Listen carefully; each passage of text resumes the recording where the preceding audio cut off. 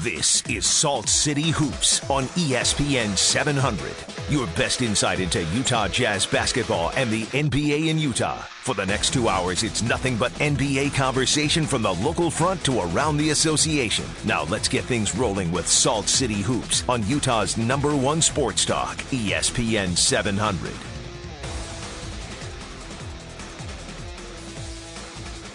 Hello.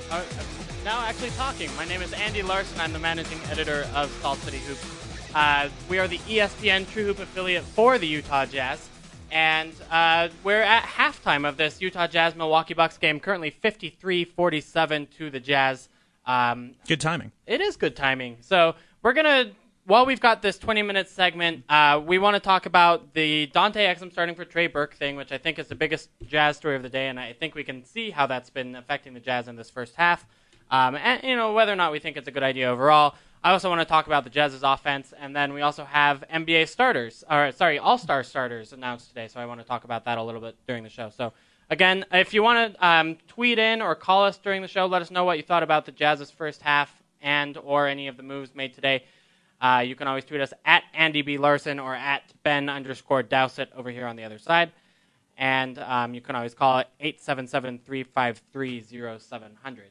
So, how about that first half, first of all? How about that first half? I missed a small portion of the second quarter driving over to the station, and I think like the very last minute of the first quarter or so, but it seems like the status quo was mostly maintained in that time. Interesting, and of course the first thing that we're going to want to talk about with that is our very first subject, and by the way, we planned this to be our first subject before we heard the news today, is that Dante Exum did get his second NBA start tonight. Now the difference between this and his first one was that Trey Burke is healthy in this game, and that the decision was made by Quinn Snyder that he thinks Dante will fit a little bit better in terms of Dante's role with the first unit and with Trey's role with the second unit in terms of being able to generate a little more scoring punch. One thing we've talked about lately is how with their depleted wing roster, the Jazz's second units have had a lot of difficulty scoring the ball, and I think this is a nod to that. This is kind of maybe putting another playmaker in with the second unit. What are your kind of general thoughts, both this game so far and what you think of the moves in general? Yeah, so I mean, I like it. I think Trey, as you point out, is more of a natural scorer than Dante is. I mean, that's backed up by the stats. He's putting up 12.5 points per game. Is using 22% of possessions rather than just 14 for Dante. So it's clear that Trey Burke right now is a possession user. And given that, it makes sense to have him on the bench away from Gordon Hayward and Enes Kanter and you know, later on Derek Favors. I don't know if it's a brilliant move, but it's kind of out of step for the Jazz to put in the rookie point guard over, you know, maybe not the established veteran. He's only a sophomore in Trey Burke, but this is a move that the Jazz the kind of move that the Jazz really haven't made before in honestly maybe even their franchise's history. I would agree with that, and although I kind of like that. To be totally honest, yeah. I think the Jazz are going in a little bit of a new direction, and this is one of several examples I think we've seen so far of Quinn Snyder saying, we're not doing the status quo here. We're doing he's the coach. This is his call. And now, here's the thing with Dante specifically, is that does it maybe fit even a little better because of, and we've been talking about this as well, he's been a little bit timid, right? He's been a little bit not quite what we were expecting in terms of the attacker. That we thought he could be. Now, of course, we're going to preface this entire conversation with the massive caveat that, as I wrote in my piece on Exum earlier this week, he's 19 years old. His trajectory to this league is basically completely unique, and that it's obviously completely impossible to judge him completely this early. Right. We've only played 43 games. Yeah, exactly. So, and of course, those 43 games are the only 43 high-level competitive games he's played in his entire basketball career. 42 and a half. 42 and a half, excuse me. 42 and a half. But he's played good minutes in this one. So, and more specifically, then part of the title of my piece was, has he hit a rookie wall? First of all, do you believe in rookie walls? Because it's a concept that's debated. And second, if so, do you think that he's a candidate for one and or experiencing one? I mean, notably, Quinn Snyder doesn't believe in rookie walls. He said that in a press conference earlier this week. I do. I mean, it just makes a lot of sense, right? That, like, sure, these guys are paid to play basketball, and so they should be in peak physical condition. But quite honestly, Dante Exum hasn't played this many games in his basketball life before. You know, and then you look at how many games college guys play, and you know, besides that they're playing 40-minute games rather than 48-minute games, but they're only playing 30 to 40 games depending on how far they get in the conference and in the tournament and their conference tournament, etc.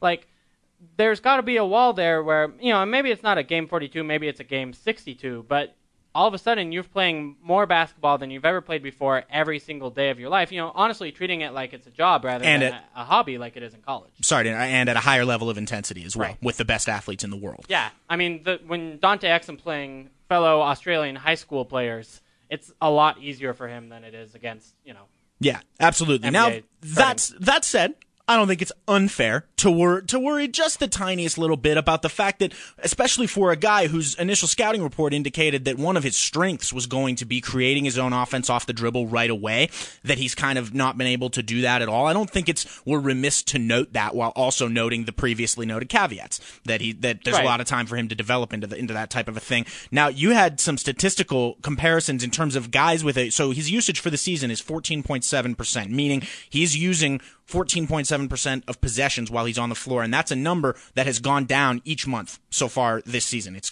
gotten less and less, which would give credence to the rookie wall thought. But who are some other players his age or around his age historically that have, and especially ball handlers, that have had some of the same stuff going on?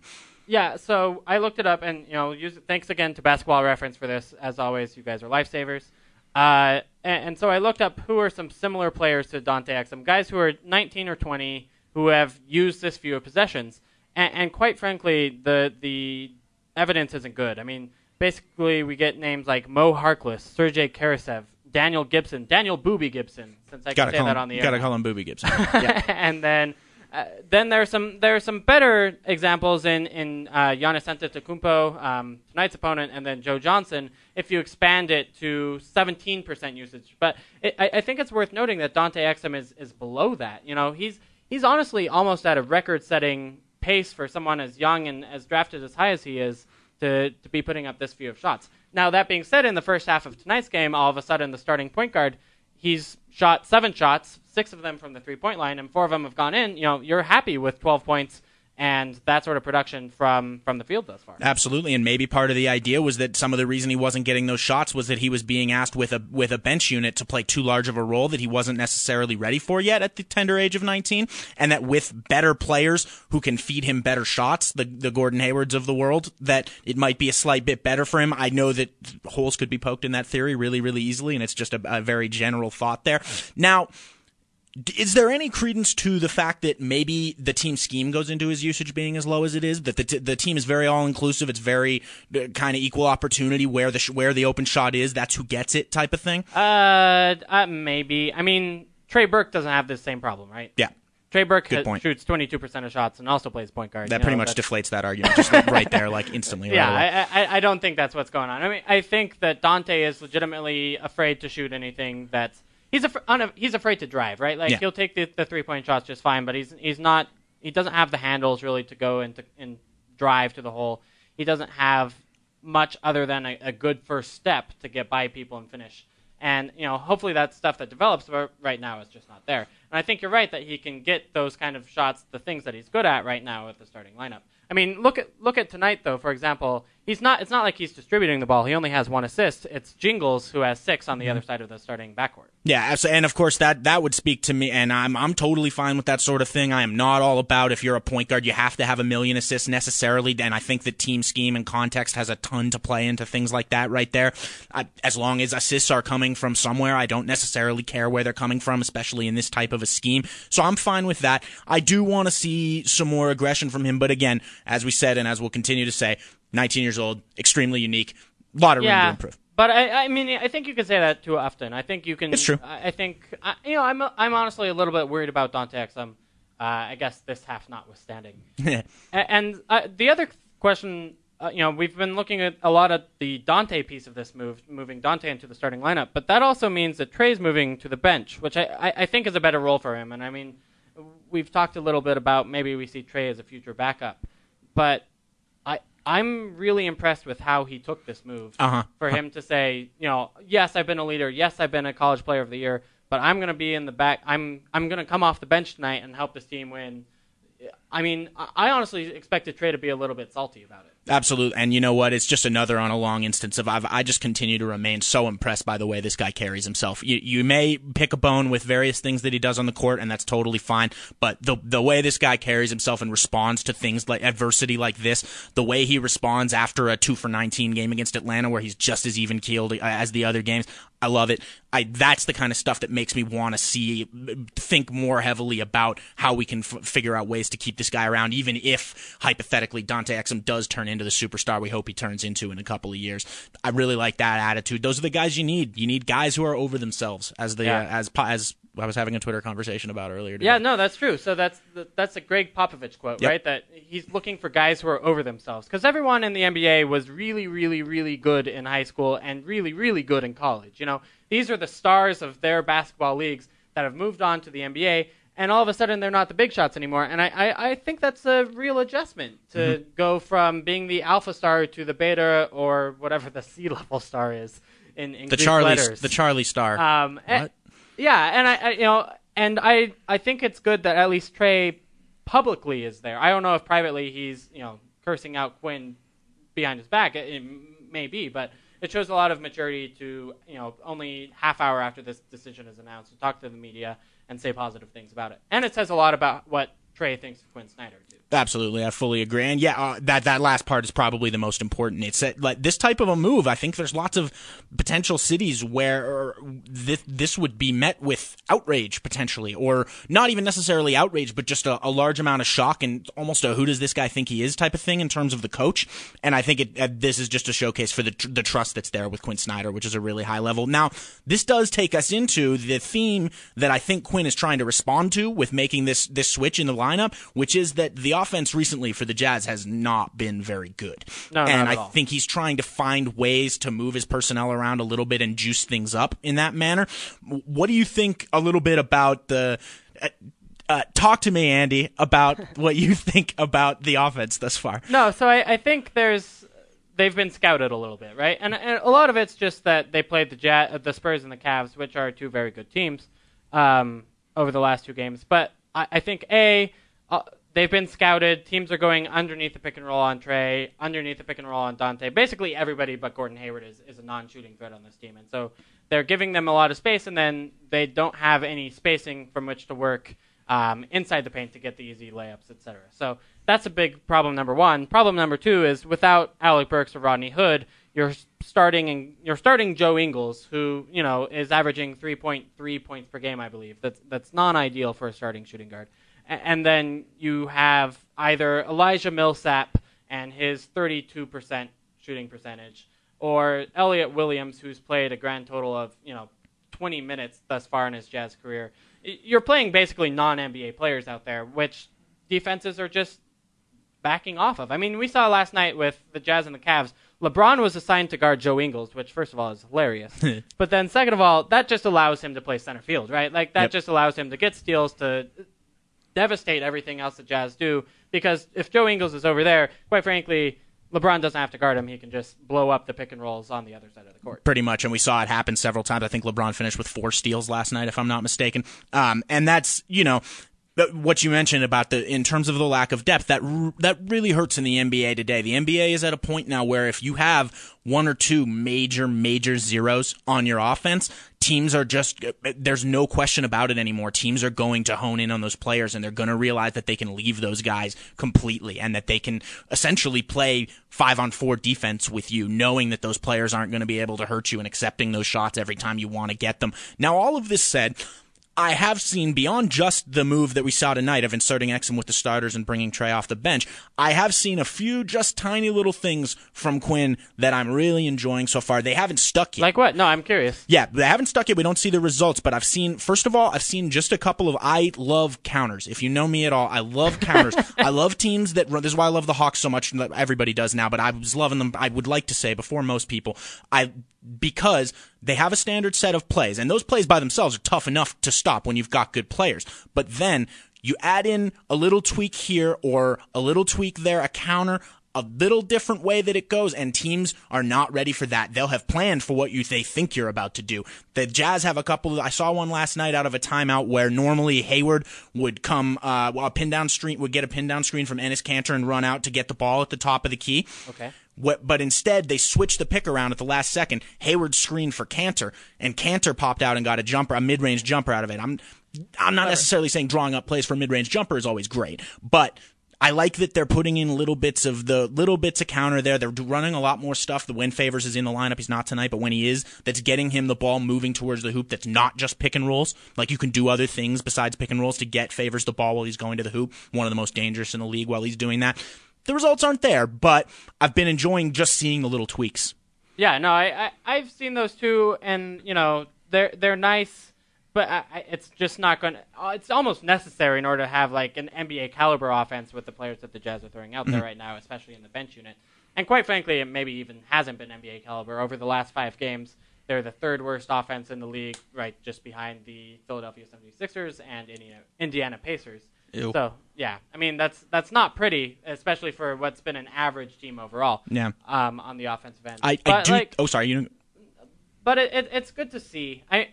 It's something that, honestly, we haven't seen sometimes from the Jazz is running those counters. So, and it kind of reflects how much practice time that the Jazz have had, especially last week when they've had 2 or 3 days off. Absolutely, and you see that, and in the end, a lot of it comes down to a common phrase you hear is it's a make or miss league.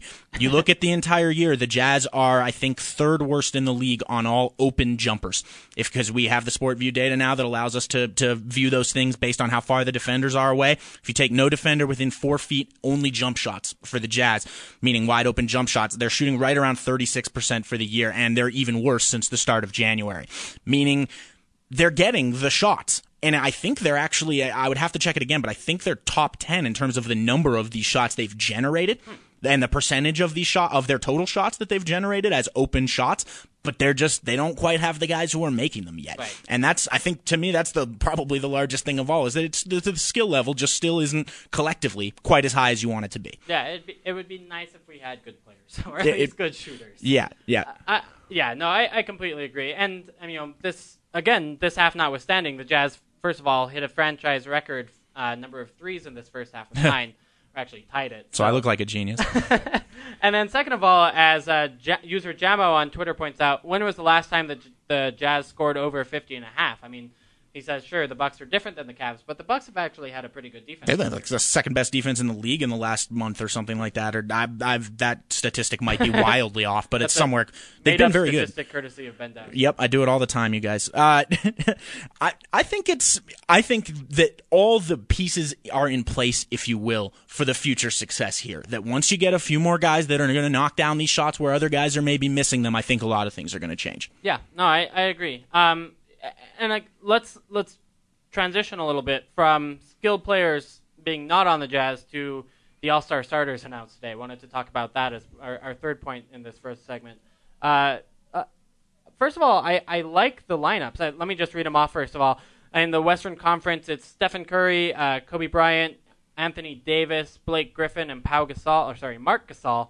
And then in the Eastern Conference, John Wall, Kyle Lowry, LeBron James, Carmelo Anthony, and Pau Gasol. So first time we've got brothers matching up in the All-Star game, which is kind of fun. But what are your initial impressions on those All-Star lineups?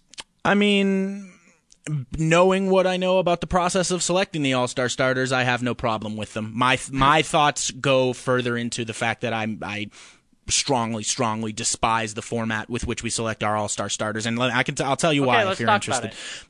I don't actually care who starts the All-Star game. You seem like you care. No. Okay. I care who makes the All-Star game, and the fact that the fan vote determines 5 of those 12 players, to me, is the problem. Let me ask, because it does matter for guys like Kyrie Irving, who literally, if he would have been named a All-Star starter, would have made $10 million more over the course of his NBA career, over the course of his next contract even. So, this sort of thing does matter. That being said, I don't hate it. I mean, I think the fans deserve a voice in here, and they totally do. But I have a different suggestion. I want to hear it. My suggestion, and it's really simple. It's honestly one of the simplest fixes you could have, because I care about legacies, and I wasn't even thinking about the whole Kyrie situation or Rose rights or anything like that when I made that statement. All-Star games are used as a barometer of a player's career, right. Which, fair or unfair, that's what happens. And I personally, one of the main reasons I really enjoy sports so much is legacies are a big thing to me. The all-time greats, I like those things. Like, that's why I root for LeBron. That's why I've been rooting for him since he was... you're a front runner. It's exactly, sort of. Honestly, sort of. Like, I don't even mind admitting it. I like to see guys that can push the thresholds of historical greatness. I really enjoy that. And All-Star games go into a player's legacy down the road. And when you've got Kobe Bryant getting voted into the All-Star game despite not even remotely deserving it, there's some player on the back end of that, might be a Gordon Hayward, might be a Klay Thompson, might be somebody like that, who misses an All-Star game that later on when their career is being looked at, that's one fewer accolade that they have, and I don't think it's fair to them. So what's your fix? My fix. Instead of having the fans select the 5 All-Star starters and then having the coaches select 7 more reserves from there, I think you have the coaches select the entire 12-man team, and then you let the fans vote on the starters from there. That way the fans still have a voice, but they don't have the deciding voice in terms of players' legacies where we can see Justin Bieber getting Kyle Lowry's vote total up by going on Twitter or whatever. But Kyle Lowry deserved to be in that game. Oh, he totally did. But the idea that sort of politicking is actually what's potentially determining player. I think that it would be a lot less harmful and a lot more likable in my mind if it was only to determine who started while all 12 slots for the actual game were already determined fairly. If you see what I mean. I mean, I get that. I get that we want this to be some sort of objective thing, and having the fan vote takes away from that. But like, it's fun. It's an all-star game. It's not like they're competing seriously. It's not like all-star MVPs matter, for example, because they don't try for the first 46 and a half minutes of any game. Totally agree. Again, for me, it's just about the end of career legacy and that there's, some guy is getting screwed out of his career ending legacy because he misses a couple All-Star games because Kobe Bryant needed to make them. And that, to me, I just don't. And again, this is just Ben caring about stuff that very few other people in the world care about. Or no, Ben, I don't think so. I mean, there are a lot of arguments about who the All-Star starter should be, and you're amongst those. But we've got a tweet, for example, from Joe Anderson at Marvin is Joe on Twitter, agreeing with you, saying fans should vote on the starters after coaches pick the all-star teams. We would avoid more snubs and avoid injured players. Exactly, and I just think that's a super easy fix. You still let the fans be super involved because to some people who starts that game does mean a great deal, and that's something that people can express their opinions on, and you can still do your Bieber politicking and everything like that. I would have absolutely no problem with that. Plus, you'd still have at least a far larger percentage of the time you'd have the actually deserving guys being the ones who are making the team and having their legacies reflect that. Okay. Fine. No, I get your point, and it makes sense. I like having the fans involved, and I think that's one of the great things about the NBA is that they are involved in this voting process. They do have a voice in this. So anyway, let's go ahead and take a break, but on the other side, we're going to be talking with Amar from SLC Dunk. We're going to be talking about some synergy stats, how the Jazz's offense this year compares to the Jazz offense of old from Jerry Sloan, Ty Corbin, etc. You're listening to Salt City Hoops on ESPN 700. But the Jazz's turnover problems are a big part of this offense, the offensive struggles recently. I mean, you just can't be giving up the ball that much. On the other hand, they've only forced 3 turnovers from Milwaukee. So, yeah, that's not ideal. Yeah, I'm going to go ahead and agree. 15 turnovers in, 26, 28 minutes of play? Not ideal. Well, let's go ahead and talk to all that Amar of SLC Dunk. He's been running the stats on the Jazz's offense using the Synergy Sports tool, and there are some interesting conclusions that he came up with. So, first of all, Amar, are you there? Yes, I am. Cool. Well, it's good to have you on the show. Oh, it is definitely my pleasure, and I love listening to you guys. And I am just, going to be quite quiet because, you guys just know so much more than I do. So I'll try my best to keep up. Well, it doesn't look like that with the articles you posted this weekend on, or actually, let's see, I guess it was Tuesday, on how the Jazz offense is doing. So first of all, let's kind of back it up and look at this historical perspective of how the Jazz's offense has changed from the Jerry Sloan days to the Ty Corbin days to now. I think there have been 3 very different, very unique systems that those coaches have run. What are the changes on the floor that you're seeing and that the stats show? Well, over the last 10 years, we've looked at, straight-up flex offense, the type of offense that we all grew up watching, passing, cutting, pick and roll, guys moving without the ball and getting rewarded with the ball. And because of personnel and because of the way that, things went. When Jerry had said goodbye, we went to a more of a post-oriented offense where people were standing and watching. There were some tweaks to that, but, and to the credit of the general manager and what we were trying to do, we were trying to compete. And when you got a guy like Big Al, if you're not giving him the ball, you're not using him correctly. So I kind of understand that, but we don't have a guy like that. You can't post up Rudy Gobert 10 times in a row. Right. So Quinn Snyder's why not? Offenses, well, I'm joking. Okay, well, it works in 2K. I don't know if you guys. So let me, how big of a difference is this? I guess I should have let you finish, but how big of a difference are these 2 or 3 systems in terms of just how efficient and, in terms of the kinds of shots that the Jazz are taking?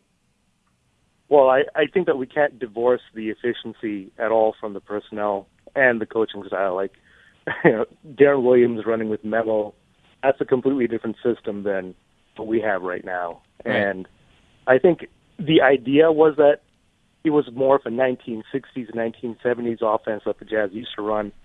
The emphasis was on getting the best possible close shots. Today, with what Quinn Snyder's doing, he's coming from a completely different system. He's studied under the best. He's been an assistant under quite a few great offensive coaches. And what the Spurs do is what we're trying to do. The best possible shot is the most open shot, as opposed to the best possible shot is, Matt Harpring flailing to the rim or something. So it's all about getting open shots. It's going to be Dennis Lindsey's job to get guys who can make those. So what have you, now that we've got the more modern, if you will, the Spurs-esque Quinn Snyder system that's come into play, what are some of the specific changes that you've noticed that maybe that the synergy numbers tell us? Oh, well, for one, it's all about getting people the ball in some sort of movement. Like, there is the idea of moving the defense away from where you are so that there becomes this vacuum for another player to get into. And we're seeing a lot more pick and roll action as a result. The last few years, pick and rolls were kind of down. I would have liked to see more of that. In most of the Jerry Sloan data that we have, they were not necessarily running a lot of pick and roll either because there was no John, there was no Carl. So what we're seeing right now is probably like what the new NBA wants, because if you watch any game, every team is running pick and roll almost every third play. But it's kind of like a look at what we were doing before, we being the Utah Jazz. So it's exciting for me to see that.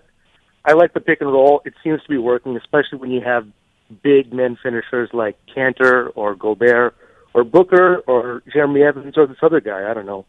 Derek Favors. He's all right. Beast mode. Yeah, no, that's a good point. So I'm curious, too, and then you also kind of looked at the individual players and how they fit, and kind of the relationship between getting touches and then actually performing well on the floor. So you broke them up into tiers, and like an excellent tier and a very good tier. What were the differences, and how did you see the Jazz kind of shaking out within those rankings? Okay, yeah. Well, these tiers are actually the tiers used by Synergy themselves, and that's their percentile rank compared to the rest of the NBA. So it's not me arbitrarily saying that, maybe Alec Burks isn't that bad. It's actually the data showing that. So what I found interesting was the people who are taking the majority of our touches, if you will, on offense, are actually doing really well with it. So it validates not just the X's and O's, but also what's happening on the court. The guys who should be producing are producing, and I think that's exceptional, especially when you look at the fact that, we're a very young team. A lot of people don't expect that well, but they are. They're a very good offense when it's clicking. The other thing that was really interesting were players who are not necessarily getting a lot of touches are still efficient, and that's something which is a hallmark of Jerry Sloan teams, and it's nice to see that come back. Very nice. And I think that's kind of a, if you will, a cream rises to the top type of situation, because as we know, the system that Quinn Snyder's trying to insert here is one that, as you said, the best shot is the most open shot, and that spans the entire roster. That's not that there are certain players that shouldn't be shooting. You want everybody involved, and the fact that the better players the ones you'd perceive as the better players on the Jazz roster are the ones who are rising to the top with the best efficiency anyway, I think kind of proves the effectiveness of the system. Now, I do have one question for you from your article, and this is one of these things where the numbers that I'm seeing are just completely 180 reversed from what my eye test is telling me, and I want to figure out kind of where I'm going wrong on here, like what's up with my eye test, and that is the transition points.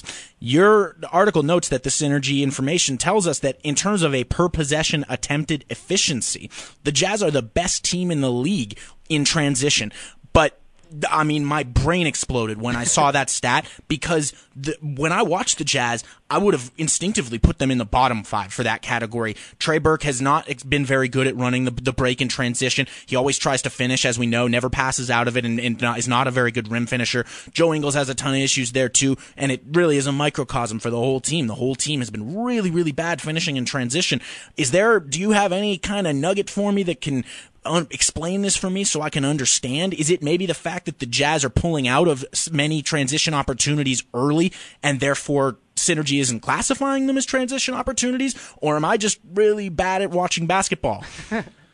Well, no, my brain exploded as well because I came to the same idea. It's like the eyeball test tells me that, how can we be this good? Because Trey Burke is messing it up every single time. Mm-hmm. But what it is partly, yes, that they do go out in transition, but because they cannot get anything, they have to, circle back and set up an actual play.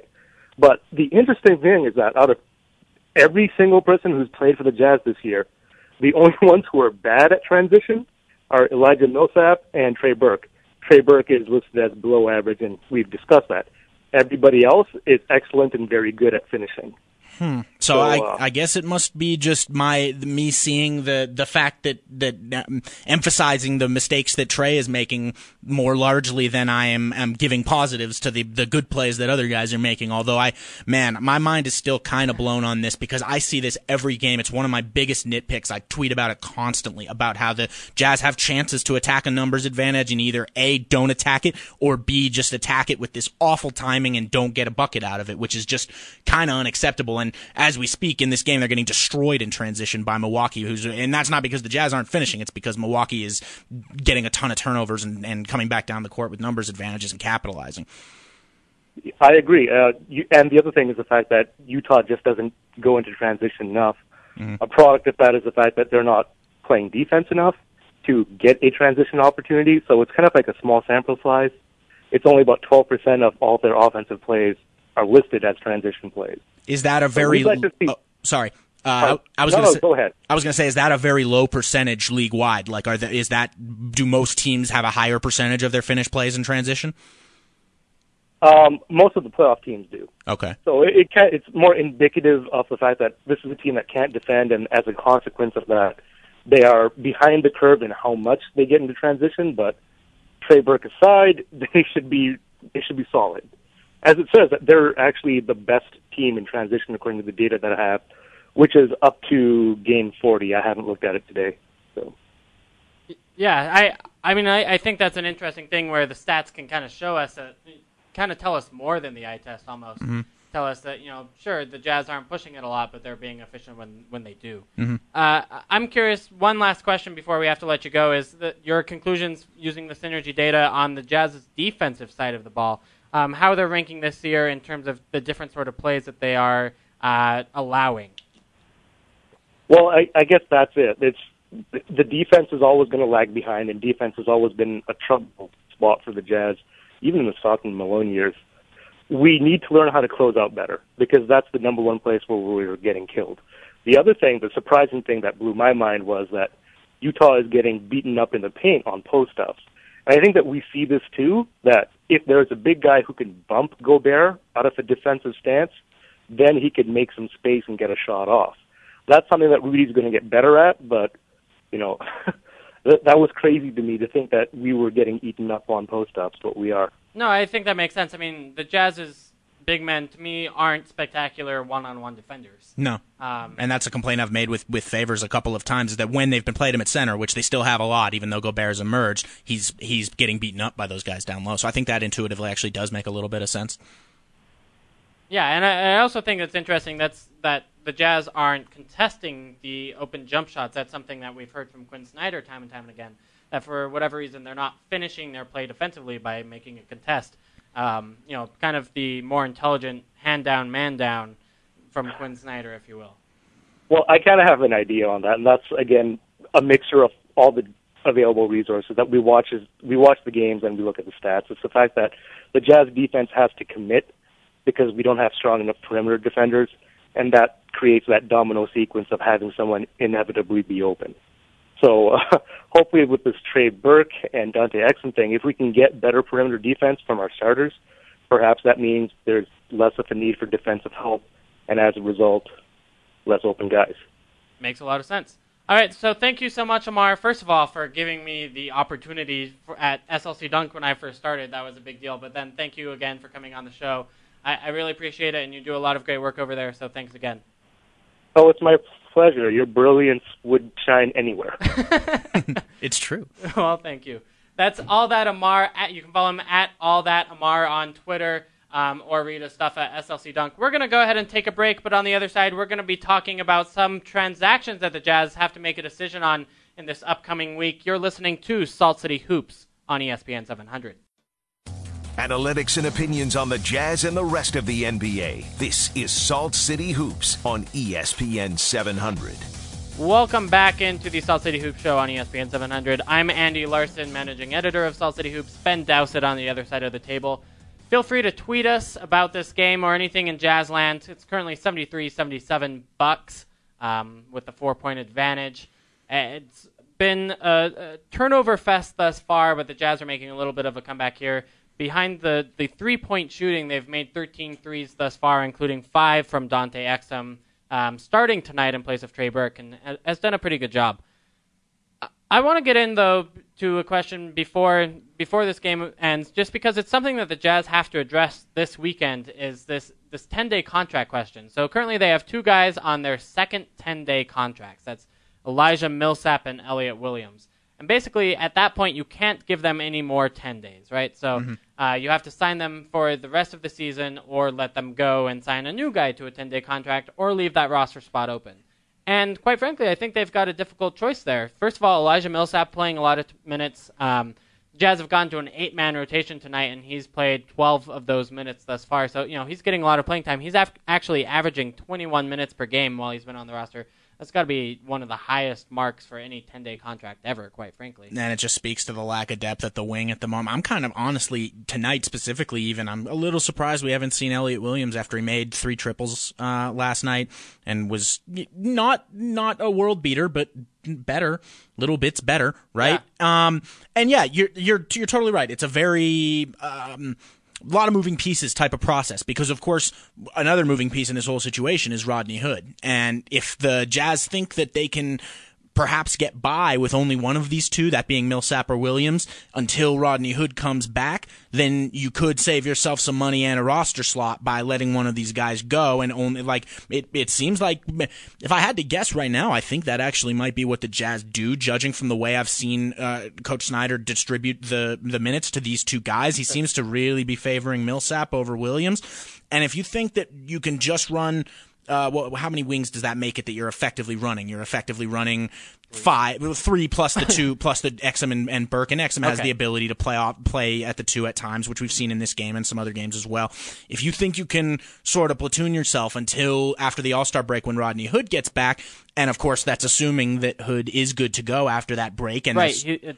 The knows is that he'll be reevaluated at the All-Star break. So it's not that he'll be back then. It's just that they'll, give it a chance then. Exactly. So there's the rub, if you will. Like there's no certainty here with Rodney Hood, and if his becomes a thing that stretches into late February or into March, then only keeping one of those guys could leave you very potentially thin. Not that you're not already kind of thin with those guys there anyway, who are probably playing at a little bit above their skill level at the moment. Did you think both of those guys are playing above their skill level? Yeah. See, I don't know if I agree. I mean, look, I'm looking up their stats right now, and again, not including tonight's 3 quarters of action thus far, but Elijah Millsap is putting up 5.9 points per game on 32% shooting, 42% from the 3-point line, so that's good, but he's made literally nothing, or almost nothing inside, and then 2 rebounds, 1 assist per game, 1 steal per game. I mean, that's nice, but it still adds up to a total of just a 4.4 PER. So, let's not,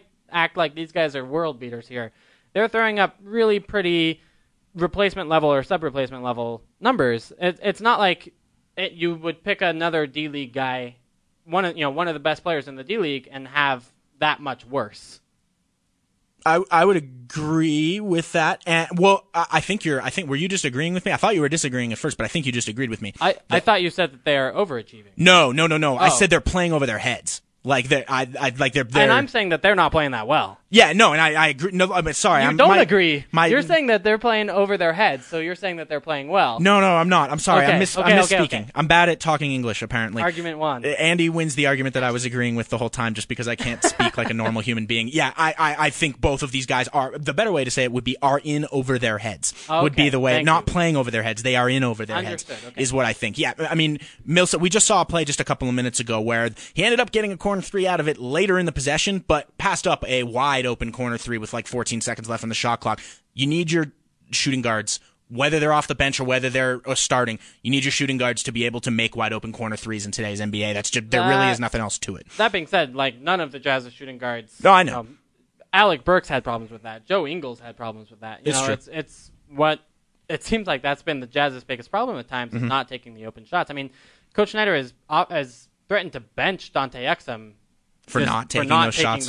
Yeah. I mean, we've seen that time and time again, not just with these D-League pickups. I think in the end, because Elijah Millsap is such an important player for the team right now, they have to keep him. I think he's a virtual lock. It'd be hard to see him going. And then I think that they let Elliot Williams go, and it'll be interesting to see if they sign another player to a 10-day or if they leave that spot open for the trade deadline. That's only 3 weeks away, and if you need to have that spot open in order to complete a trade, I think it makes a lot of sense. Yeah, I do too. And, once again, we're talking about a team where the final win-loss record at the end of the year is perhaps a secondary concern to the development of the core players and to everything like that. And when you keep that in mind, the one thing I think that we can say for sure is that in no way will the Jazz sacrifice any relevant piece for the future to fill their lack of wing depth this year, because it's just not that important. Like, it'd be better if they had better players there, but you're not going to sacrifice anything that's going to matter next year or further to get one or two more wins this year that are really going to mean nothing. Yeah, and in particular, you may not sign a guy this year, even though it'll hurt the team this year, because if you were not able to swing a trade because of the long-term beneficial trade because you didn't have the roster spots, that'd be kind of a bummer. Now, that being said, the Jazz could waive whoever they sign, but they would then have to pay the cap amount for the rest of the season, probably an NBA minimum cap amount. That's not a ton of money, but it is enough that it could make a difference in a trade being possible or not underneath the cap. Yeah, and I think that based on what we're saying, what's interesting to me is that, and again, this is based just solely on my eye test, which we proved before with Amar is faulty at times on the transition stuff, apparently, that in very limited minutes, I've actually thought Elliot Williams was a reasonable basketball player. I like his stroke a lot more than Millsap's, and I don't think that he's that much worse of a defender or rebounder than Millsap. And again, that's based on a massively small sample size that I can't really make final judgments off of. But I have just found it interesting over the last couple of weeks that he hasn't found just a few more minutes here and there to try and showcase himself. Of course, Quinn Snyder sees way more than I do. He sees him in practice every day, so I'm sure he's got very good reasons for it. And I think I see Elijah Millsap as being significantly better on defense than Elliot Williams at he this must point. be. Elliot Williams is pretty small, and I think that hurts. And I think ultimately they're willing to take the offensive, basically the shooting hit. And honestly, Millsap has been shooting well from the outside, so I guess that's not really the problem. It's that he, A, fouls too much, and then B, is unable to drive or make plays like you'd hope a guard could. Yeah. And it's, this is the type of stuff that you sometimes have happening when you're a team like the Jazz, when and especially when you undergo two unfortunate injuries at the same position within weeks of it, one really season unlucky. Ending. And it's, almost in a sense, it's kind of good that this happened this year. and not next year or the year after when you're making a really concerted playoff push, like specifically, because that's when it'd be really damaging. Now it just helps a draft pick. It sort of does. It's silver linings everywhere, as we're prone to do on this show. We love our silver linings, and I think that's one of them, is that hopefully you're getting this kind of stuff out of the way when it's less relevant than it would be in a couple of years. I want to point out 2 excellent articles on saltcityhoops.com this week, both done by Dakota Schmidt. Mm-hmm. He's kind of our D-League expert, and so he did look, because the Jazz could get some roster churning in these spots, looking at 6 wings that the Jazz could call up, although one of them was actually already called up by the Boston Celtics, and one chose today to go to the Adriatic League. Such a weird decision. Not even a good team in the Adriatic League. It's like one of the bottom feeders in the Adriatic League, I'm told. I'm guessing he got paid. Must right? have. Yep. Because honestly, those guys in the D League are making 20 to 30K, right? Yep. So if you get the chance to all of a sudden make 10 times that in the Adriatic League, you probably take it. Yeah, I guess you do. And that was Brady Heslip, right? Yeah. The thing that I just thought was weird about it is he was one of those guys that was on the radar for a couple NBA teams to come up and get a 10-day or to get essentially a live tryout for what he could do on an NBA floor. And not that means he can't do that now, or maybe it does, depending on what his contract is like. It does, because they can't now buy him out during the season. Oh. He'll be there for the whole season. Yeah, see, I just think if you're some guy who really isn't on an NBA radar and you have no chance of that happening, I can totally understand that move because you want to get paid. But if I heard people specifically reference him as a guy that might get called up to more than one different NBA team this year. So I don't know, that's a silly move. I mean, he shot really well with the super goofy Reno D-League team. Yeah. But I agree with you. But that being said, like, even if he is called up for 2 10-days, it's probably less than he'd make in the Adriatic League. So, like, even best case, if you're just looking at it from a money perspective, I think this move might make some sense. Cash rules everything around me. Dollar bills, y'all. Can we just get you rapping for us on the outro of this segment? No. Okay. That's the only line I even know from that song anyway. I know that line, and I know the title of the song. All right, well, let's go ahead and take a break. But in our next segment, we're going to have Salt City Hoops writer Dan Clayton join us talking about the state of the Jazz and the league. Go ahead and join us on the other side of that. You're listening to Salt City Hoops on ESPN 700. You're listening to Salt City Hoops on Utah's #1 sports talk, ESPN 700.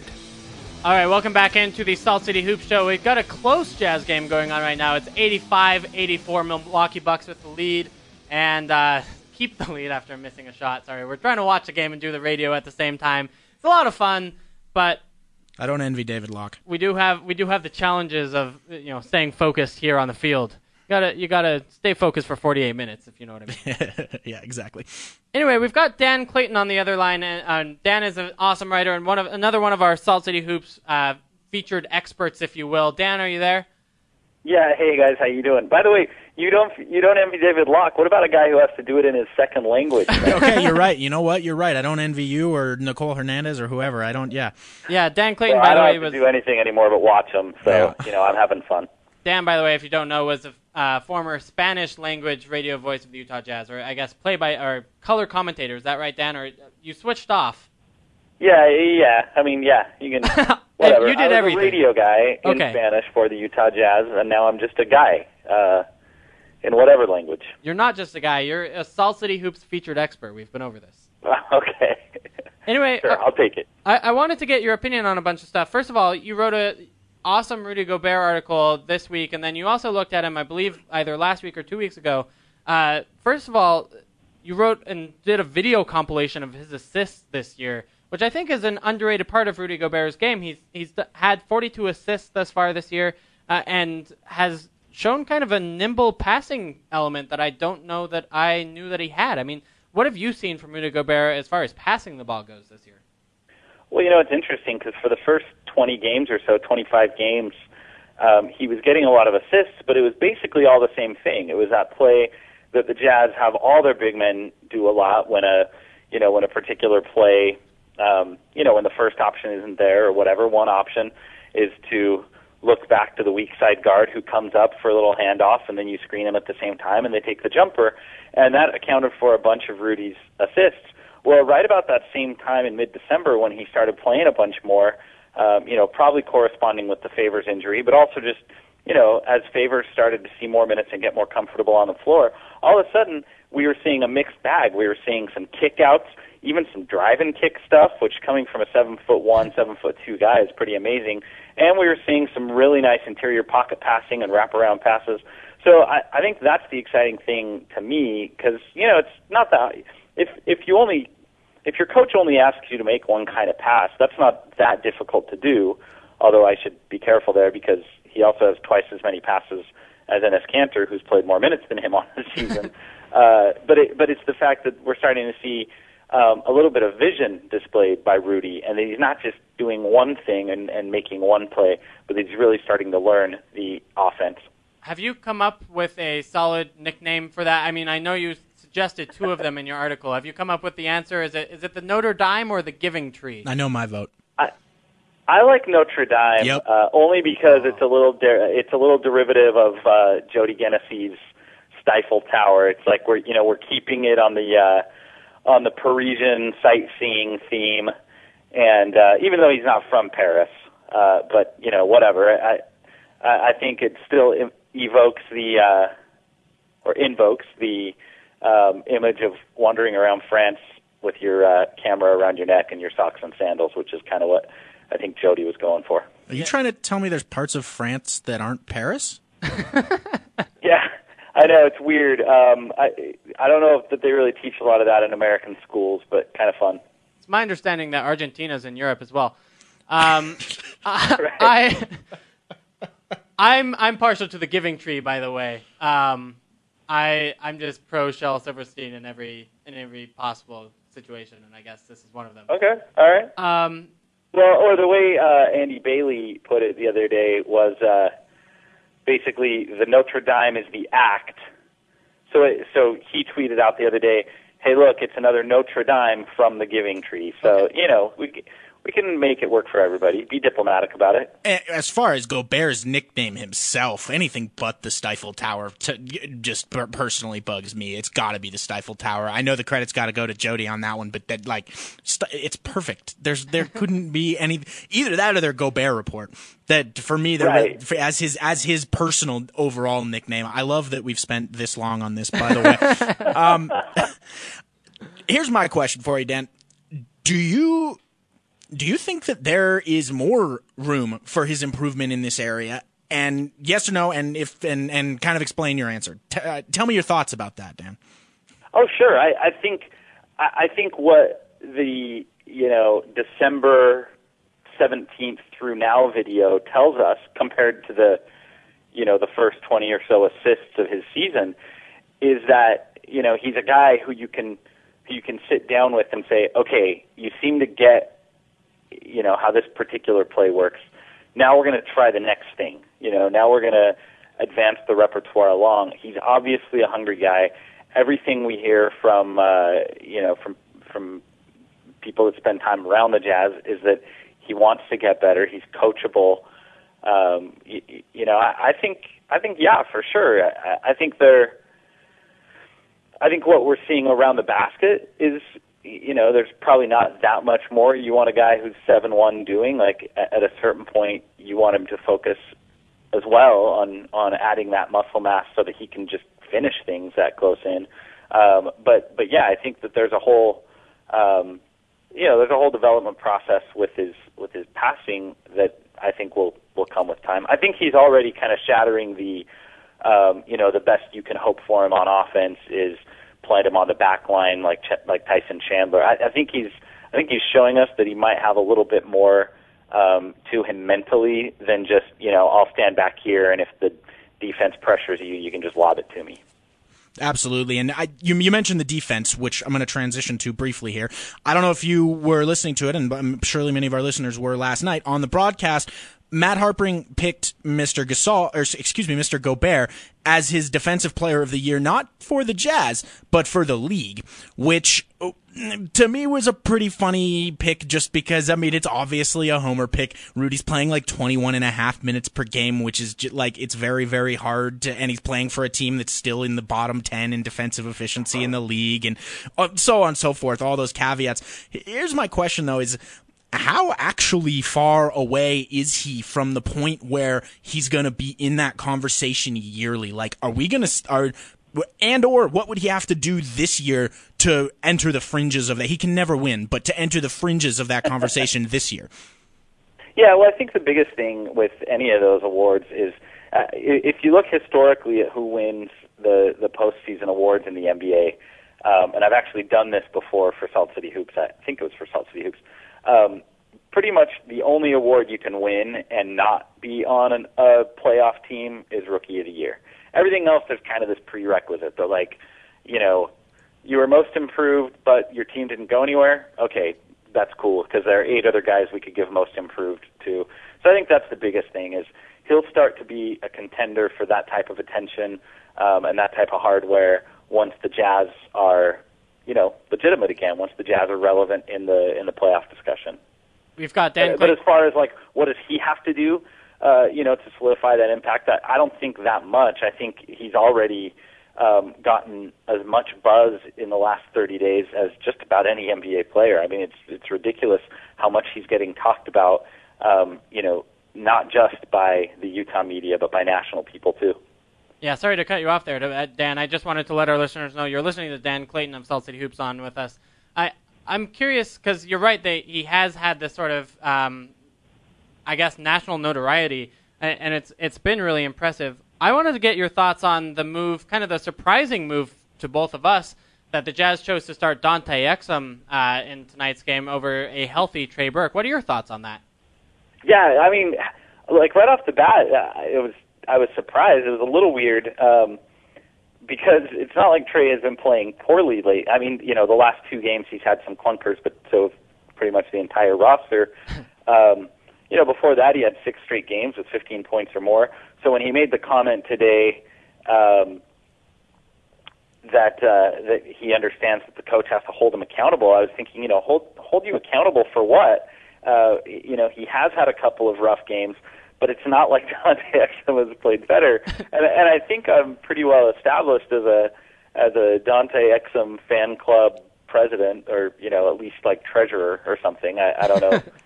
We haven't had the yearly officer elections yet, but I mean, like I'm pretty much on the record as being a Dante guy. But he has played. He has been in a really big funk, and maybe what this tells us, and what we're seeing as a result tonight with the Jazz in Milwaukee is that Quinn Snyder's an evil genius, and this was all part of his master plan. Because maybe all Dante needed to shake out of that funk was a little bit of confidence from his coach to say, "Hey, go out there and get me 15 points and a couple of dimes." I was gonna ask, is this the Exum game? Are we watching it or? Really good question. Yeah. So for those who don't know, I've been talking for a long time about when we're going to have that Exum game where we start to see flashes and we go, "Oh, Exum has arrived." I guess for me, I pictured the Exum game a little differently. Don't get me wrong. I'm impressed by his 15 points on 5 3-pointers at this stage of the game. I guess for me, what I thought we would see, the game that I thought would make us all fangirl out and go crazy over the Australian rookie, was the game where he started to really use his tools a little bit more and get to the basket and turn on the burners and lose guys in the dust. But yeah, don't get me wrong. I'm thrilled to see him have what I think is at this point a career night. And between the 3 of us, he's probably my front runner for that next game ball at this point. If the Jazz hold on to the 5-point lead. It is indeed, by the way, his career high with 15 points. All of them on 3-point shots tonight. He's made 5, if you can do the math. But I agree with you, Dan, that I'd like to see a little bit more variety in his offensive game in order to give him that Exum game title. I'm curious about your thoughts on the end of the roster. I mean, so the Jazz have to make this decision on both Elijah Millsap and Elliott Williams this week. Wanted to know your thoughts on whether or not you think the Jazz should keep those guys, whether they will keep those guys, whether the flexibility is worth it as the Jazz take an 8-point lead in Milwaukee. Milwaukee timeout. Yeah, good question. I think if Rodney Hood and Alec Burks were healthy, this would be wow, that was a great shot by Hayward. Sorry, I'm apparently a few seconds behind you. Yep. But he's taken over. So at any rate, the health issues make this, in my mind, a little bit of a no-brainer. I think otherwise you'd have some serious debate because the Jazz have wanted to use those last spots as a chance to kick the tires on some guys and cycle guys in and out so that they can find those diamonds in the rough and those, do the Popovich thing and pull some studs off the NBA scrap heap.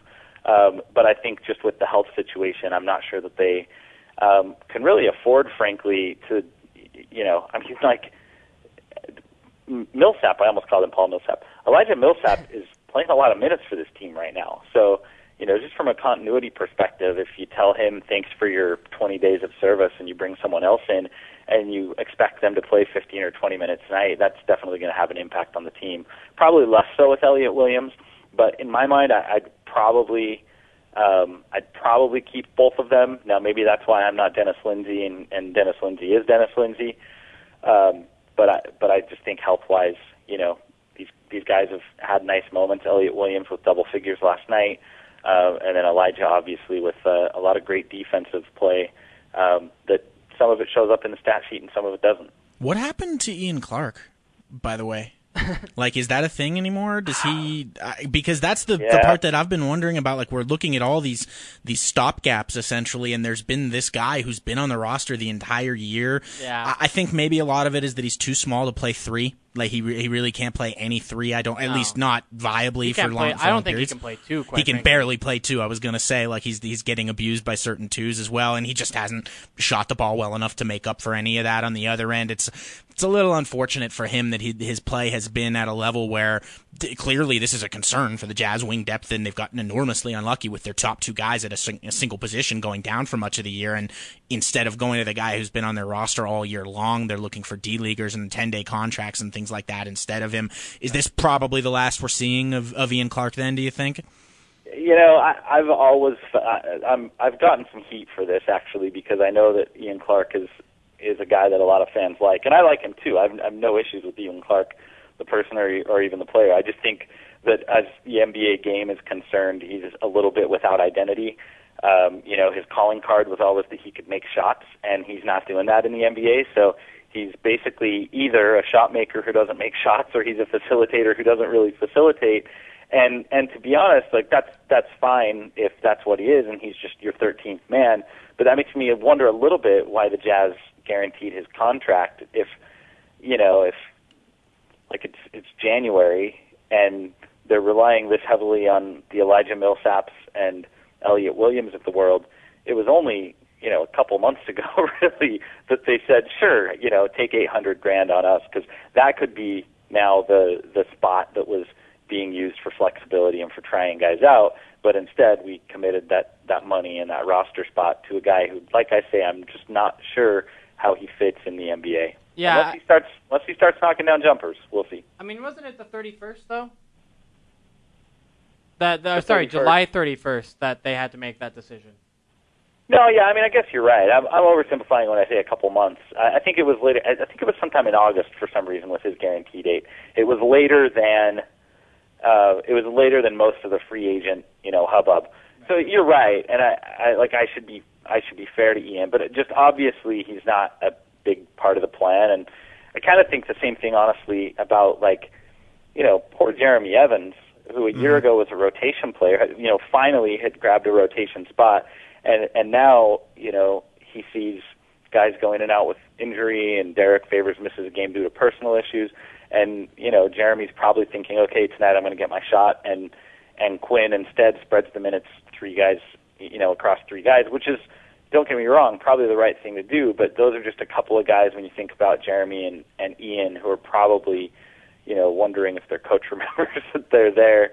But again, it's all for reasons that I can understand from a basketball perspective. Yeah, Andy and I were actually just talking about that with each other on one of the breaks here about how the Jazz rotation has only been 8 men tonight, and a big part of that is the fact that they're only going with 3 bigs rather than 4, and with 1 big out in Derek Favors, they've just kind of chosen to distribute those minutes more evenly among the rest of them rather than to go to somebody like Jeremy Evans.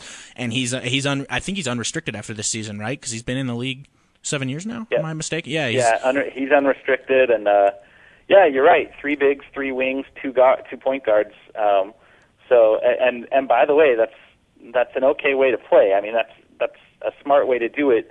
Although, when you're in a season that maybe getting a look at some guys would make a good difference too.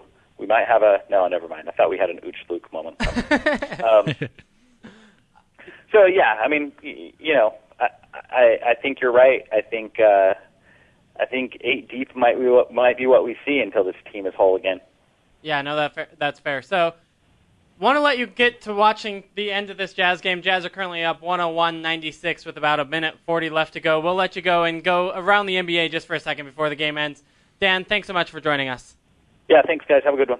You too, Dan. Again, guys, that is Dan Clayton, featured writer on Salt City Hoops. He has a couple of pieces out this week. Both are about Rudy Gobert, and one is essentially just a video compilation, which, by the way, is really excellent. Dan went to the trouble of parsing out the types of assists specifically, rather than just putting the assists in order in the video, which I was a really big fan of, because there's a huge it's more important to see the types of assists than it is to see them in chronological order. It's almost draft expressian. Very draft expressian, I think you could say. Yeah.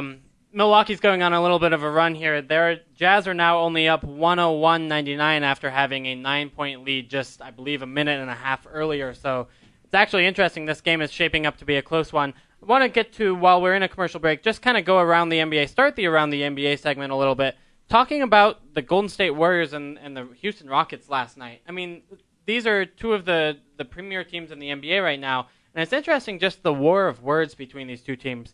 James Harden before the game saying they ain't even that good, despite Golden State having beaten them 3 times before last night and then putting a solid pounding on them in last night's game. And then Draymond Green, after getting the blowout win, said, quote unquote, "I'm sure they were a little frustrated because we're not that good. And then furthermore, if we're not that good, they're in trouble." Draymond Green said furthermore? No, I think. Okay, I thought you might have inserted that one for him. I found this stuff particularly interesting. I was watching that game last night, and first of all, Golden State is ridiculously good. Second of all, and I've noticed this a bit, I was tweeting a little bit about this when they played the Jazz last week, and they're going to play again next week, that this Golden State team is disrespectful. Like these, and I don't mean that badly. I don't mean that badly at all. I mean that actually kind of in a good way, because we know that you need a little bit of that edge to really get over the hump sometimes in the league, and so on and so forth. A lot of that's hyperbole, but I do believe in it to a degree. Like, they want to blow teams out. They don't want to beat teams. They want to kill you. They want to laugh at you on their bench. And I think we saw last night a team that gave it a little bit back to them, and then they just destroyed them. And the quotes they had for them afterwards were kind of just like, "Hi guys, we're waving at you. Like, we see your quote." Now, that's not to say those are stupid quotes from Harden in the first place. You should never say something like that about a team that's beaten you 3 times and has lost 1 time at home all season, and you're about to play them at home. Right. That doesn't make a whole lot of sense. It's a really stupid thing to do. It's like when people try and talk to LeBron, or when people tried to talk to Michael back in the day when they tried to talk smack to him. Like, what are you thinking? Trying to do something like that? That's so dumb. But it does. It fires them up. Exactly. And they responded in kind. They beat the crap out of those guys last night. And you know what?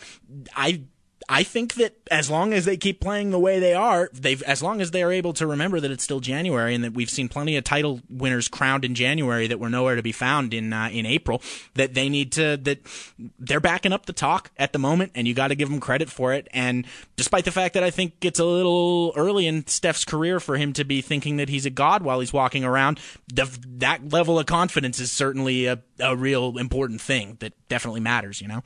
Yeah, no, I completely agree, and I think we see that over and over in the NBA, although I think sometimes we see the other side of it, the overconfidence. That means when you don't have the game to back it up, sometimes you take some silly shots that maybe you shouldn't take. We're all tired. We're just watching this Jazz game. There, about it's hard to have the left. show while there's a Jazz game going on. Dan, by the way, on Twitter now says, "Hey, wait, did I miss the segment where we talk about OJ Mayo's hair? Can I call back in?"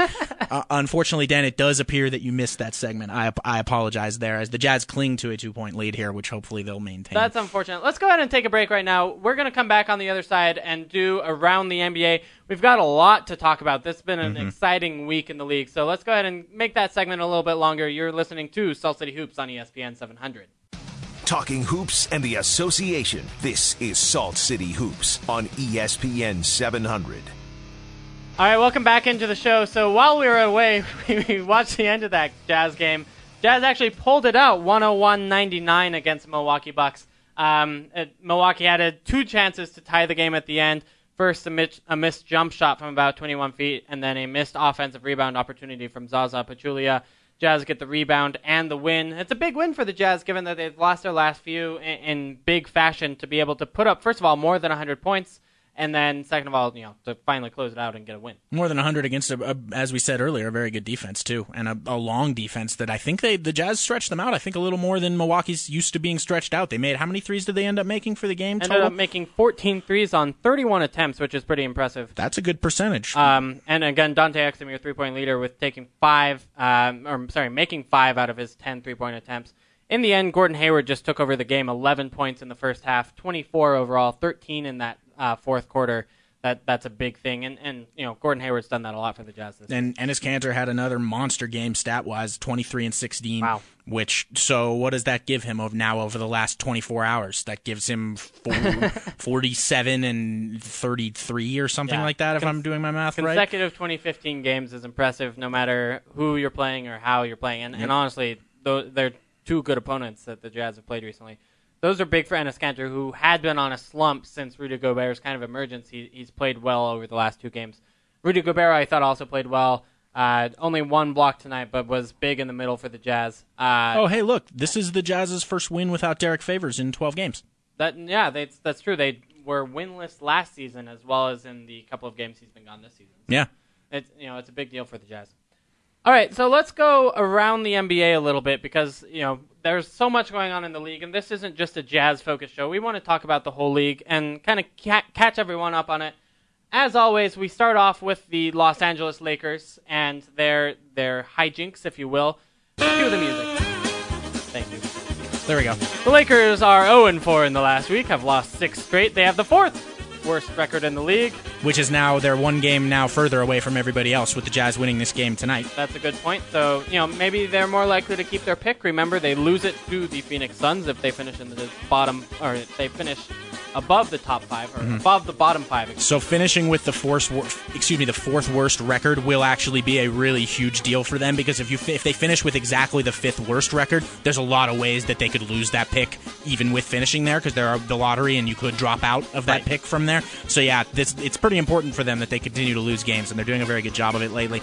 Well done, Lakers. Well done. But unfortunately, one part of that is going to contribute, although you never know how this is actually going to affect them, is that it does look now that due to a torn rotator cuff, Kobe Bryant might miss the remainder of the season. There's no official word on that yet, but given his age and the recent surgeries that he's gone under and all of that put together, I think it's very hard to imagine that we see much more of him this year. Now, the Lakers have been insanely better without him on the floor than they have been with him, so you have to consider that as part of the calculus there. It might be a blessing in disguise. It'll be interesting. I mean, it makes no sense whatsoever for Kobe to play with this injury, with this record. It just doesn't. But that being said, he's the competitor, and really, at this point, he seems like he's going for the points rather than for the wins. Maybe that's what he's trying to do. Yeah. We'll go ahead and move on, because there are some other excellent stories. So, uncue the music. I love my LOL Lakers, though. Yes, thank you to our producer John, by the way, for the excellent Yakety Sax interludes. We really appreciate it. That's John LaFollette, guys. You should go give him a follow on Twitter, what's your Twitter, John? At ESPN700 John, Jon. Yeah, just Jon. There's no H in there. John doesn't waste any time with letters or anything goofy like that. I'm all about efficiency. Yep. Teams that aren't all about the efficiency, the New York Knicks. My favorite New York Knicks facts, so first of all, they're the worst team in the league, which is insane given that the talent that they have. And that Philadelphia is also in the league. That Philadelphia exists. In the same division. Yeah, so this is very sad that the Knicks are where they are. But they accomplished an impressive feat this week, in which they had a record of 6-36 at one point. Now, you may be wondering why that's important. Well, they started the season with a 1-1 record. Then they went to a 2-4. They went to a 3-9. They went to 4-16. They went to 5-25, and then ended up at 6-36. Math majors, like Andy, have already caught the trend here. Yes, the numerologist in me is dying over here about how bad the Knicks have been. So really, they just have to win only one of their next 14 games, and we'll see it again. Yeah, and that kind of sucks. And then it gets significally longer each time, right? Have you done the math for what it would end up? Is it possible for them to maintain it for the full season? Yeah, so you get 7-49 and 8-64, and then they're not going to get 9-81. There aren't that many NBA games. Can't quite do that, but 2 more check marks to hit, and then the Knicks will have a all-time record in numerological coolness. Well, congratulations, guys. I am such a nerd. Anyway, let's move on. Shawn Marion has announced that he's retiring at the end of the year. He's played a lot of minutes for the Cavs, but has clearly dropped off a level this season. A big level, unfortunately. As the closet LeBron homer that I am, I watch all of the Cavaliers games, and yeah, he's been a detriment honestly kind of on both ends. He's still passable defensively, and it's good that he's a good guy who can shift between positions, which they do need defensively because they're so unbelievably weak there defensively. But he's like almost kind of what the Jazz have got with some of the 2 guards that we were talking about, where you'll find him wide open in the corner, and it's not a shot he's taking because it's just not one that he can make anymore. I wonder how he ever made that shot in his life with the goofy shooting motion he's got. No, but he's a really interesting case. Of course, the first thing that came up with him, like it will with Manu Ginobili if and when Manu retires, although Manu is far less of a close case in my opinion, is his Hall of Fame case. And he's one of the historically unique players in terms of that question. And this actually, by the way, ties back to my All-Star thing that I was talking about earlier, because Shawn Marion has 6 All-Star appearances, if I'm not mistaken. And you know what? I might be confusing this with all NBA teams, but I think it's All-Star, and I think it's no player in history with 6 or more All-Star game appearances has ever missed the Hall of Fame. Would you vote him in? I would. And I would too. And yeah. I get that there are people who are like, Shawn Marion's not a Hall of Famer, blah, blah, blah. Only Michael Jordan and Kobe Bryant's are Hall of Famers. But, those people are old and decrepit. Yeah. I just think that, we should include one of the best players on one of the best teams of the 2000s that really made a huge impact on a title team with the Mavericks. And, he's a fringe case, I'll admit it. And I think that the voters will ultimately decide that he wasn't good enough. Which is too bad. But, I like players like Shawn Marion in the Hall of Fame. Yeah. I'm fine with it. Let's keep moving on. Kind of in that same sphere, I guess. We've got 2 All-Star announcements that happened yesterday and today. First of all, the dunk contest. We've got 3 of the 4 participants confirmed from Adrian Wojnarowski. Wait, it's only 4 total for the whole league? I thought it was 6. I always forget because they changed the format. It's either 4 or 6. Yeah, I think it's 6, 3 from each conference. Okay, yeah, that's what it was last year. We'll see if the format changes because it was 4 in the Jeremy Evans year. Giannis Antetokounmpo, Jazz's opponent tonight with the Milwaukee Bucks. The Greek freak. He's 6'11" and has ridiculously long arms. I haven't seen a lot of incredible dunks from him, but I've seen some dunks where I can't believe his takeoff point on his dunks. Mm-hmm. By the way, he had 13 points tonight, 6 rebounds, 3 assists, 5 steals against the Jazz. That's impressive. Other dunk contest names: Victor Oladipo from the Orlando Magic, Mason Plumlee, and then also rumored Zach LaVine. They're looking for his signature, I guess, to participate, though that has not yet been confirmed. What do you think of the lineup?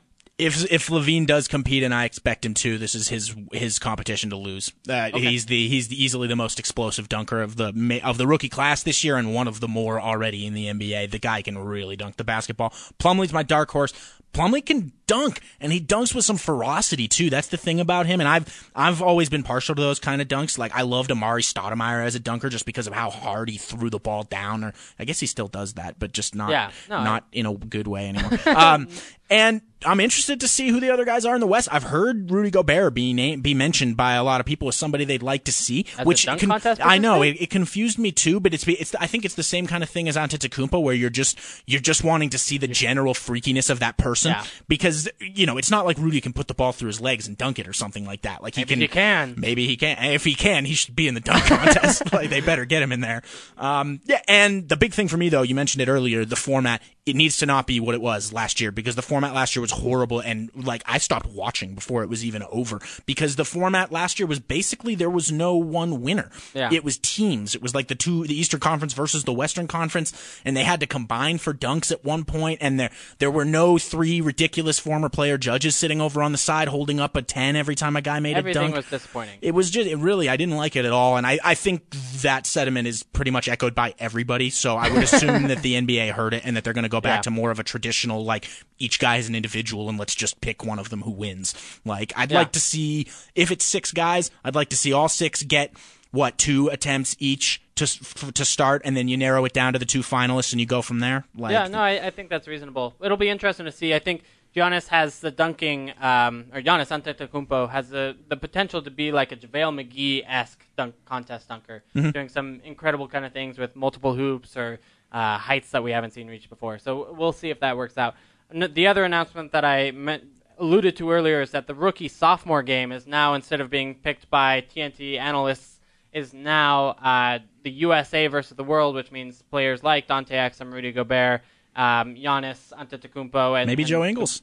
Heck, maybe Joe Ingles. You're right. He's a rookie. May get to play together in this game against the USA's best rookies. I think that's a fun twist. I love it. I think that when I saw that news yesterday, I was among the many who I think universally lauding that move. It's really, really good. I love that we're not involving Charles Barkley in picking the team anymore, which is just great from all perspectives. And just the way the climate is currently, if you were to try and have this type of a format for the actual All-Star game itself, it would never work because the very top-end talent in the league is still very, very heavily American.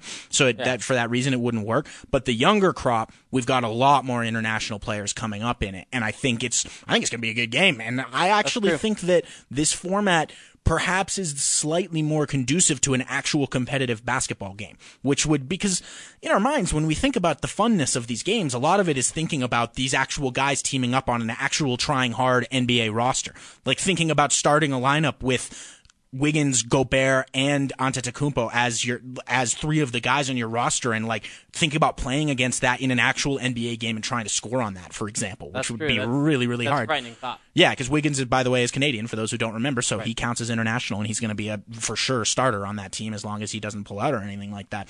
I think it's going to be really fun. I never watched the rookie-sophomore game. This year I'm going to. Nice. Okay, cool.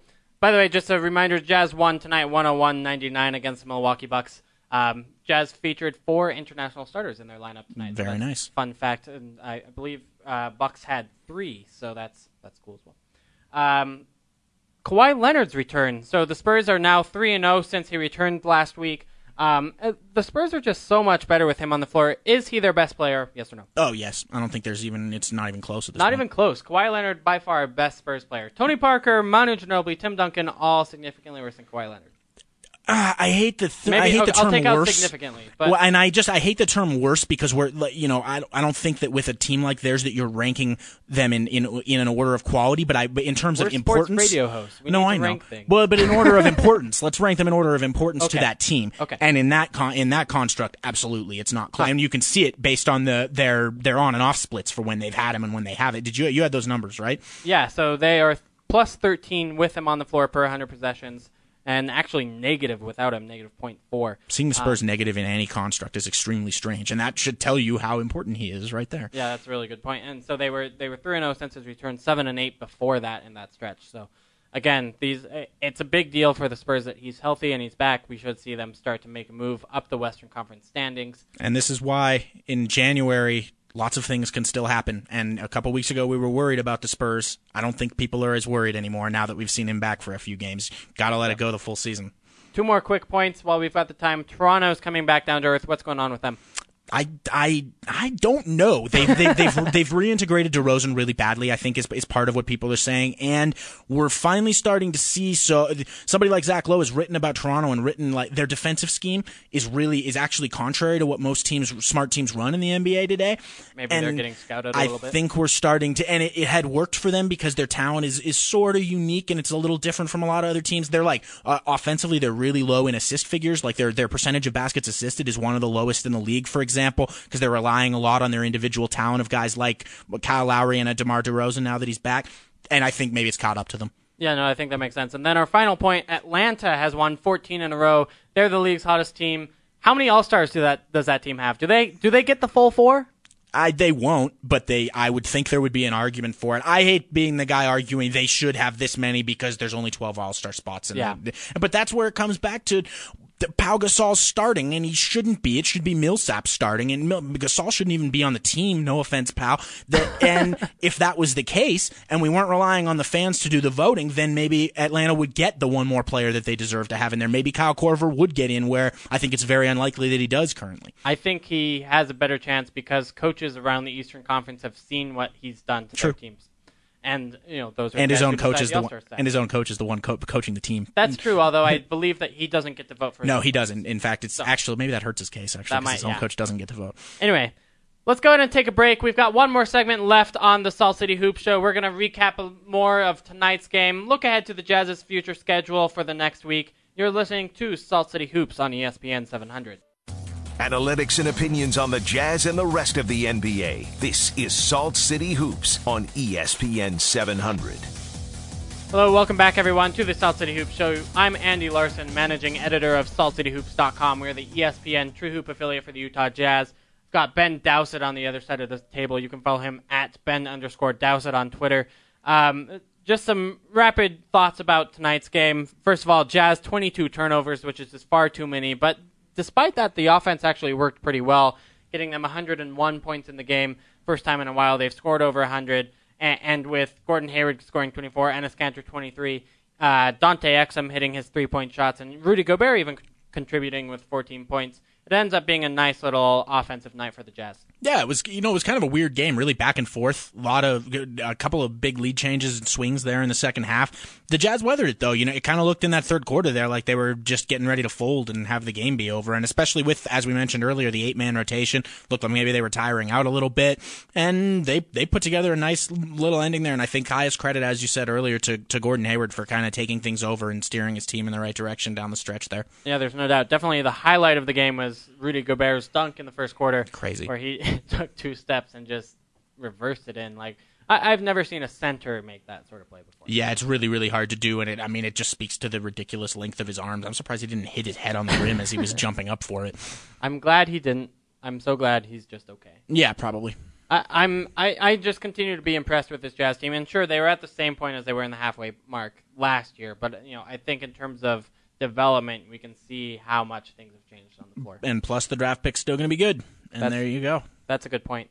Okay, so let's go ahead. Oh, one other thing I wanted to mention about tonight's game. The rebounding I thought was interesting. Enes Kanter with 16 rebounds, Rudy Gobert with 10 rebounds, Hayward with 6, Ingles from 4. They really made a team effort to get that offensive rebound, despite actually Milwaukee getting, both offensive and defensive rebounds. Milwaukee got 15 offensive boards, but I just think it's interesting how much of a team effort that was tonight. What was the final count overall rebounds from each team? 43-40. For the Jazz? Okay. Yeah, 15 offensive rebounds is too many to give up. I think that's one area where, for as good as he is getting offensive rebounds, Rudy needs to work a little bit on his box outs defensively.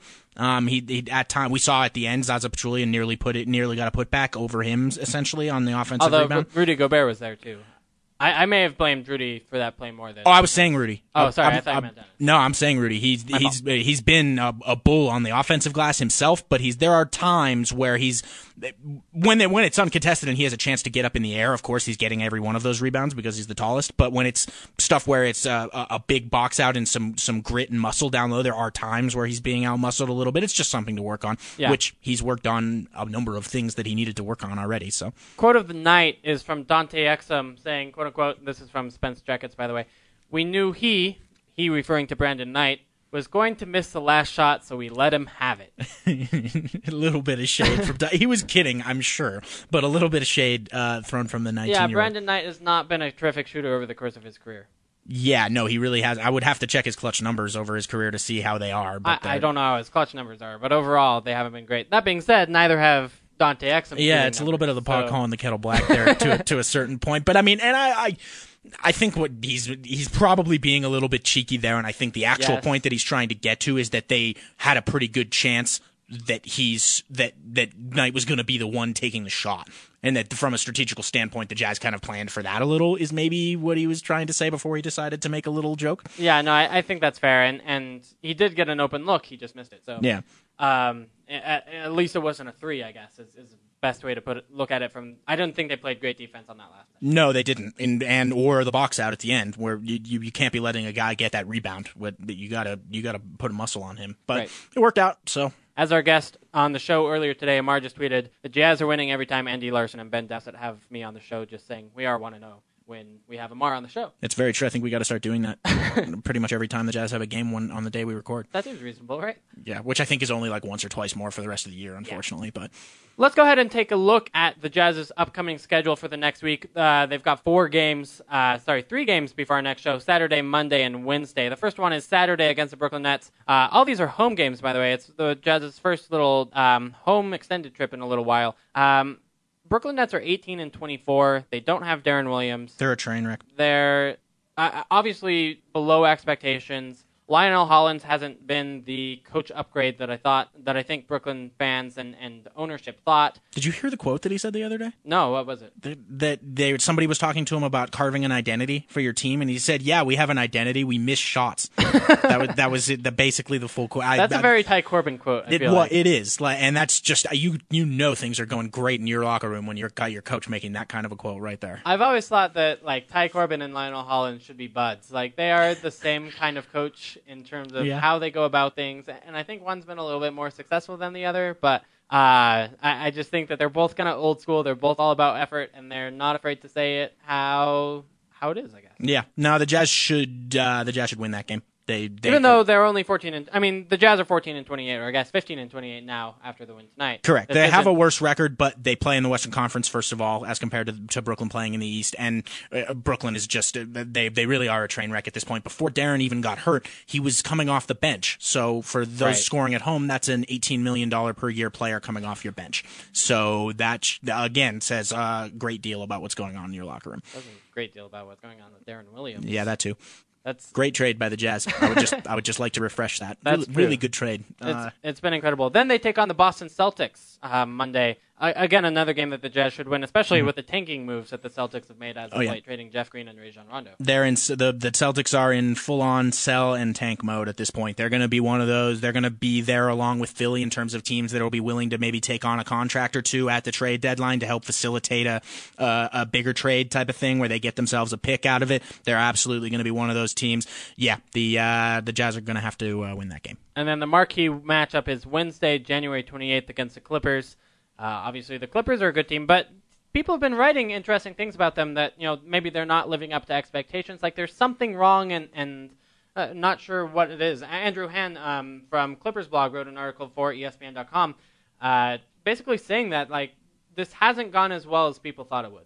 Yeah, and I think that I am in the camp of people saying that that's basically very much a case of GM Doc sabotaging Coach Doc because and this goes to a larger argument that several smart people that I know have made in terms of it not conducive for one person to be both the coach and GM of a team because there's too many responsibilities for you to handle and one or the other is inevitably going to get overlooked.